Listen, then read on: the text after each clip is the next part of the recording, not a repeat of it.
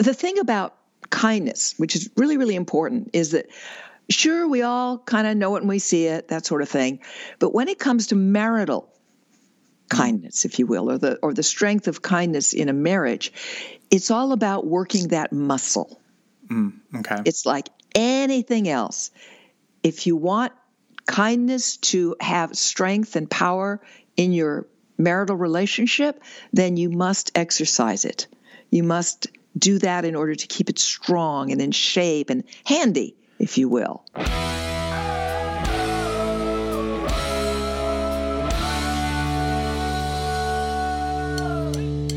This week, we're going to discuss how kindness is a marital superpower. What does that mean? What does it look like? And how can it apply to your marriage? Dr. Noel Nelson dives in. Stay tuned. Hi, I'm going to keep this short. If you're new to the podcast, welcome. You should know that we have a website, hitchedmag.com, with thousands of articles, our complete podcast archive with over 500 episodes, a free weekly newsletter, and more. If you like this podcast, please leave a rating or review to help encourage others to join. And without further ado, enjoy. Explode! We're on top of the world tonight. Hey everybody, welcome back. This is Steve Cooper, editor-in-chief of hitchedmag.com. I am joined by the lovely and the brilliant Dr. Noel Nelson. Hi, Noel. Hi, Steve. Hello. Noel is a clinical psychologist, a consultant, a popular speaker in the U.S. and abroad, and is the author of over a dozen best-selling books. Recently, Noel has published The Longevity Secret, How to Live Happy, Healthy, and Vibrant into Your 70s, 80s, 90s, and Beyond. And also, she has published I Survived COVID-19, What Now? Finding Happiness and Success in a Post-COVID World. You can get this information and more at her website, noelnelson.com. Okay, Noel, we are going to talk today about kindness, a marital superpower. You say that the Gottmans, as in their well-known research on marriage, starting with Dr. John Gottman, and we've talked about the Gottmans many times on this show, so hopefully people listening are familiar with their work. With his work, the Why Marriages Succeed or Fail, and their ongoing studies of successful marriages, talk about kindness as an important ingredient is assuring marital happiness over the years. Yes, they do. And Steve, they aren't the only ones. There's actually been quite a bit of research in the past decade about the value of kindness in a marriage. Mm-hmm. So let's start with the basics of what is kindness and how is it defined? You know, kindness is one of those funny things that we totally recognize it when we see it. But if you ask somebody to define it, they'll just go, well, it's being kind. Right. And that really doesn't help. So if we break it down a bit, what we find is that kindness has the components of being friendly, being generous, being considerate, and I think often a quality of being non-judgmental. Because when you stop and think about it, when you're being kind, whether it's to a person or a pet or a plant, you're usually not judging them. Right. You're just exhibiting that level of friendliness and generosity and care, if you will, without thinking a whole lot about who or what they are. Okay. Yeah. And go ahead. I was going to say, I have like two that I would add to that, at least for me. One is attention. Yes. Like an undivided attention. And that will come in our discussion, absolutely. And listening. Yes. Which is all about attention. Right. Yes. So, sorry, I was interrupting. All right. Doesn't matter. On the contrary, I always find our back and forth very stimulating. The thing about kindness, which is really, really important, is that sure, we all kind of know it when we see it, that sort of thing. But when it comes to marital kindness, if you will, or the strength of kindness in a marriage, it's all about working that muscle. Okay. It's like anything else. If you want kindness to have strength and power in your marital relationship, then you must exercise it. You must do that in order to keep it strong and in shape and handy, if you will. Right. And I mean, this gets into what we talk about all the time about taking your partner for granted. Correct. And so in order not to do that, you need to work this kindness muscle. So what does working the kindness muscle look like in a marriage? Well, for example, let's say you're tired or maybe you're distracted or you've had one of those days and your partner seems to need something. I don't know what. It doesn't matter what. Help with the chores, a back rub, whatever. Exercising the kindness muscle means setting aside for a moment your own distress, whatever it is, and at whatever level it is, and then turning, as you so correctly put it, Steve, turning your attention to your partner in a spirit of friendliness, considerateness, generosity. And doing that consistently. In other words, what would be a lot easier, right, if you're feeling all tweaked out, when your partner obviously needs something or other, even maybe he stated it, is to, and then sort of keep your nose in your phone or on the tube or whatever, and ignore them, really. Take them, as we said earlier, for granted. Right. Whereas, and I'm sorry, and that is the easy route, and it's certainly the understandable one, and sometimes that's the best we can do. Okay. I mean, sometimes the best you can do is not bark at your spouse. Well, I want to toss in here. I think sometimes, and this, I'm going to use a different metaphor really quick. Dieting. A lot of times people think in order to do a successful diet, you have to have a perfect diet. And it really comes down to making better, healthier choices in your diet in order for it to be a sustainable lifestyle. And so what you're talking about is, this is how you have, this is how you flex the kindness muscle in your marriage.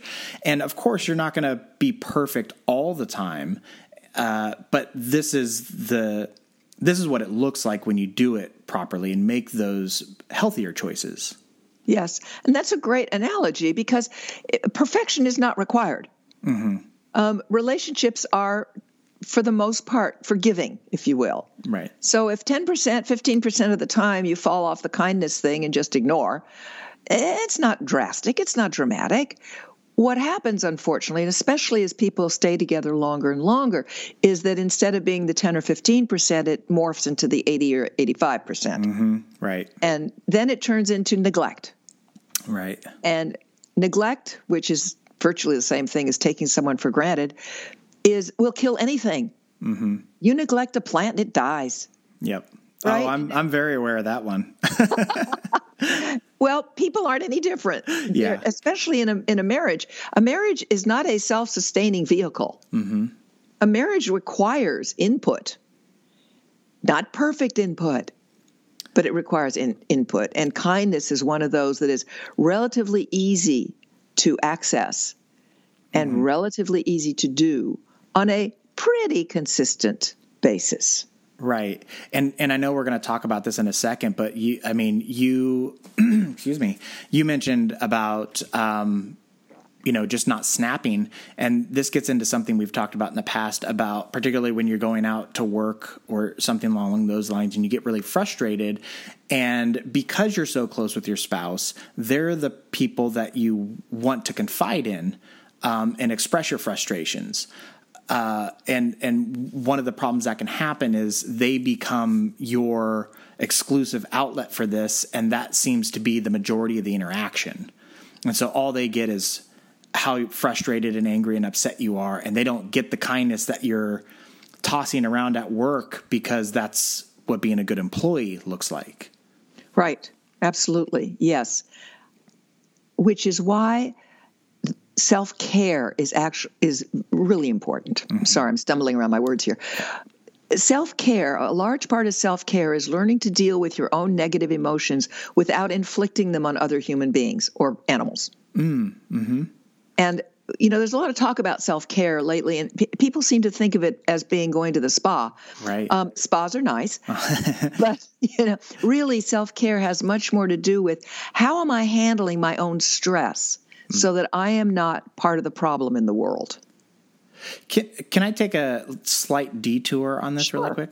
So when you talk about that, I think one of the things that's happening in a greater context in society is a lot of people are, instead of maybe journaling or having coffee with a friend and discussing it or whatever, they're going on social media and venting that stress. And so we have created this like system of stress release for all these people. And granted, you can kind of pick and choose who you follow and everything on social media, but it seems like we have this influx of people in unison expressing all the stresses of the world. And it seems to be exacerbating the issue. Well, it certainly exacerbates it because anything you focus on grows, doesn't matter what. They're not in unison, though. I think that it is simply a method that people have found is easier or more attractive to them than journaling or other more private activities. Well, I think to that point, I think part of the reason people find it successful for them, at least in that regard, is because they get the likes and confirmation of their whatever it is that they're expressing. Oh, absolutely. We all like to think we're right. Right. I mean, I don't think there's a being on the planet who runs around going, oh, I hope I'm wrong about, the things that are important to them. So we all like to be right and to see that, oh my goodness, there's 49 and a half other people who think just the way I do. Yay. I'm vindicated. Okay, that's lovely, but it's doing nothing for your stress level. Right. I mean, on the contrary, it's amping it. Right. So I understand the lure of social media, and there's a lot of good stuff that happens through social media, but to use it as your personal venting ground is probably not the healthiest thing for you and certainly not the healthiest thing for others. Okay, good. Thank you for bringing that back and grounding it in what we're talking about, because I feel like it went off the rails a little bit, but I think you kind of summed up my internal feelings without being able to articulate it. So that was excellent. Thank you. So the bottom line is, try not to use your spouse as a mental punching bag. Yes. And if you do, see, this is the thing. There are ways and there are ways of doing stuff, right? And a way of doing some venting, even in the presence of your spouse without it tanking your marriage, would be to say up front, honey, I had one of those days. I mean, I had a really humdinger of a day. So I would like, if you don't mind, you don't have to listen, but I'm going to sit here and spout for about 5 minutes. Is that okay? Yes. And frankly, if your spouse is willing to just nod and go, sure, honey, and then put the AirPods in or whatever and let you go. It's fair if you announce it. Here's what's not fair and what is not kind is just to walk in the door and say, I have had the most crap day and you wouldn't, and just go off. Just go off. Your spouse at this point doesn't know what to pay attention to. Yeah. Should I be listening to this rant to see if there's something in there that I need to take care of? So you'll love this. This is something that Jessica does where she will say, I don't need you to fix this. I just need you to listen. Yeah. And I just need to get this out. So I'm not looking for you to answer or give me any fixes, but I'm going to talk.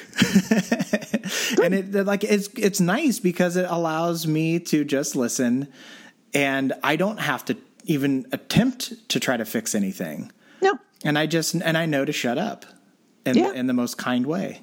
Right? Yes. And see, that is kindness. Yeah. That is kindness. So we're talking about flexing this like kindness muscle. But as we're discussing right now, sometimes you're angry and sometimes your spouse is angry. So how can you possibly express that kindness muscle and flex it during those times? And I think we just mentioned one of them, actually. Well, what we mentioned really is when you're angry. right? Okay, right. But let's address when your spouse is angry, because that's equally important. And I'm going to come back to something that I think about a lot, which is everybody is actually doing the best they can with what they have from where they are, which is, if you will, a real grounding statement for understanding. Right. And when your spouse is angry, if they haven't announced, like Jess, your wife, did, just shut up and listen. If they haven't announced that, but on the contrary, really going at it, is to try within yourself, first of all, to repeat to yourself, they are just doing the best they can with what they have from where they are, and I'm going to sit here and try my best to understand what's going on with them. I'm not going to judge it, because that would be unfriendly, right? I'm going to be generous with my time and attention, because that's kindness, right? And I'm going to be considerate in hearing them out, which is the other piece of kindness that we discussed. So we have spoken before, Steve, more than once, about the value of going to that place of understanding. Right. Especially important when your spouse is angry. Right. And especially if they're angry with you. Right. Because it's quite, I wouldn't say easy, but it's easier when your spouse is railing against one of the kids or the in-laws or that neighbor across the way or whatever. It's easier then to engage your kindness muscle in the direction of understanding. It's a lot harder when you're being mentally flogged. When you're the target of a complaint. Is this, I guess what I'm thinking about is this really any different than just being empathetic?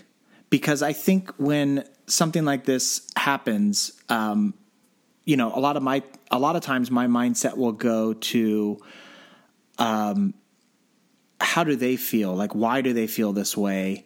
To get back to your grounding statement, as opposed to thinking about how it's making me feel.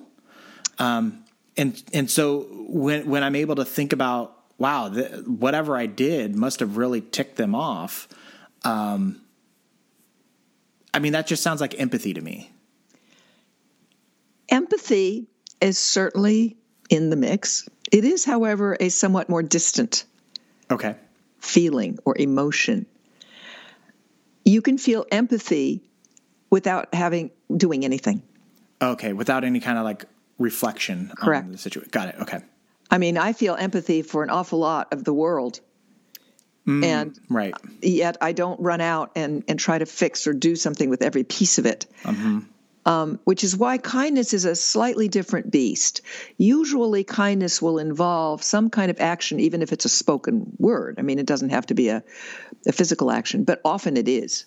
I like that. Yes, I very much like this idea of empathy being this feeling, whereas kindness is an action. Yes, more so. And the thing is that empathy is a little bit removed emotionally. Okay.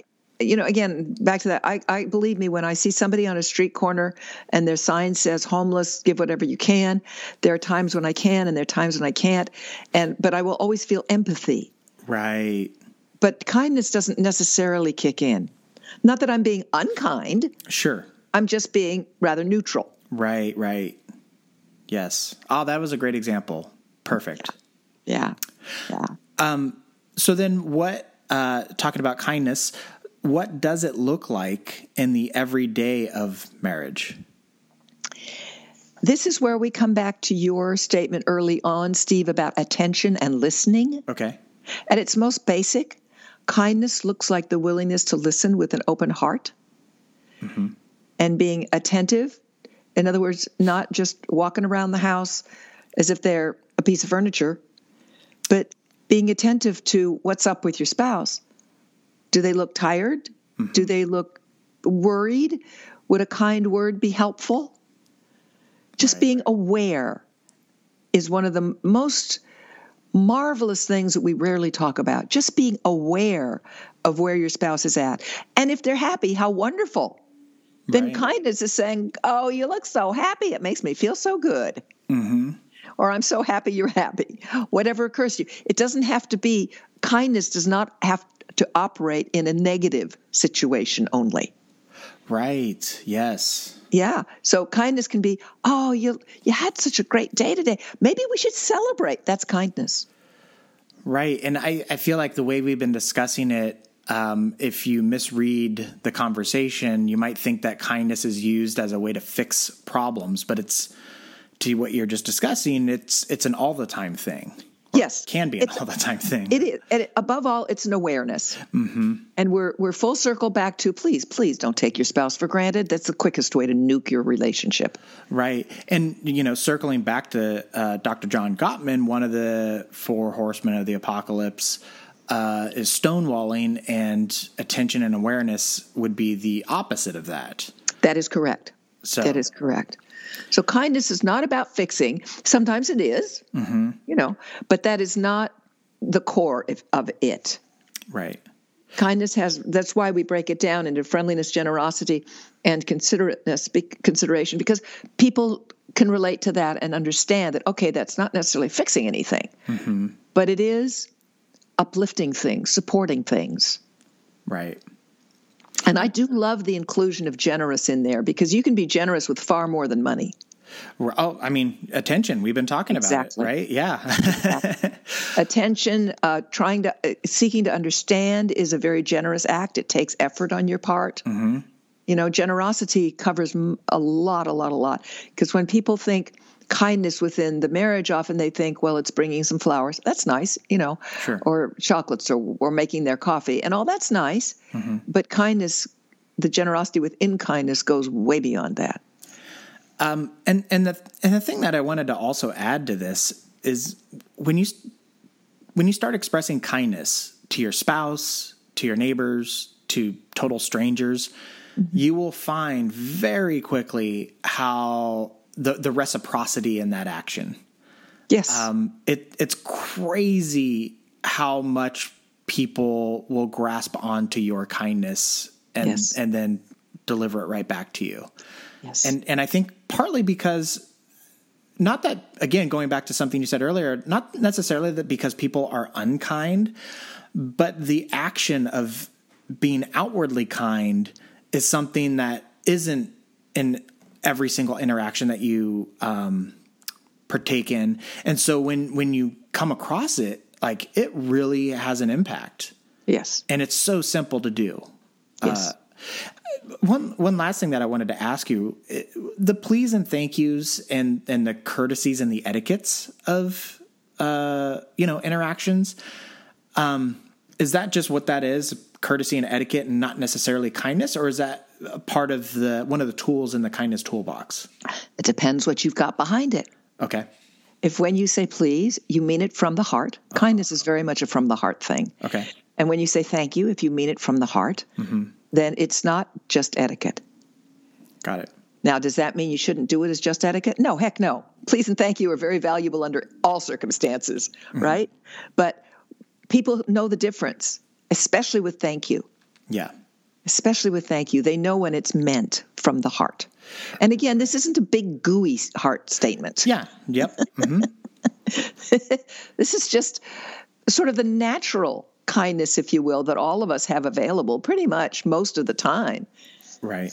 And it's quite delightful. It makes things smoother and easier between humans. Yeah, it's greasing the rails of social interactions. Yes. And what you're just describing too about it doesn't have to be this like over the top gooey thing. No. This gets into going back to my dieting metaphor. Like, if every single meal you eat is like an act of, I don't even know what, but something that is like overwhelmingly difficult to execute, you're probably never going to do it.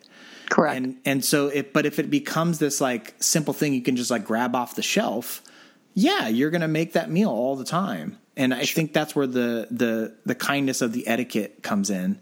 Yes. Because these are the simple things that you can do. You don't have to like fall over yourself thanking somebody, but when you do it in a sincere way we didn't talk about it, but we've talked about it in the past of like tone and body language and all that stuff. And you do it from that heartfelt place. Super simple, at the ready, all the time, almost in every single interaction. Yep. And if you engage eye contact, you got it nailed. Right. Perfect. Was there anything else that you wanted to add to the conversation before we wrapped it up?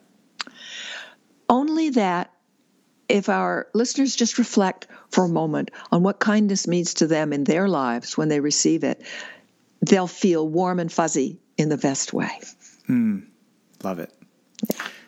Okay, well, we will wrap it up on that note. So thank you so much for your time, Noelle. It is always a pleasure. Thank you, Steve. And before you go, I want to remind everyone listening that you have just heard the brilliant information from Dr. Noelle Nelson, a clinical psychologist, consultant, popular speaker in the U.S. and abroad, and the author of over a dozen best-selling books. Again, her most recent are The Longevity Secret, How to Live Happy, Healthy, and Vibrant into Your 70s, 80s, 90s, and Beyond. Also, I Survived COVID-19, What Now? Finding Happiness and Success in a Post-COVID World. You can find these two books and many others at her website, noellenelson.com. You can, of course, find this information on our website, hitchedmag.com, where we have thousands and thousands of articles available to you for free. We have a weekly newsletter that goes out and much more. And if you like this episode or any of the episodes you've listened to in the past, we greatly appreciate any kind of ranking or reviewing that you are willing to offer. So thank you so much. And until next time, that is going to do it. Take care, everybody.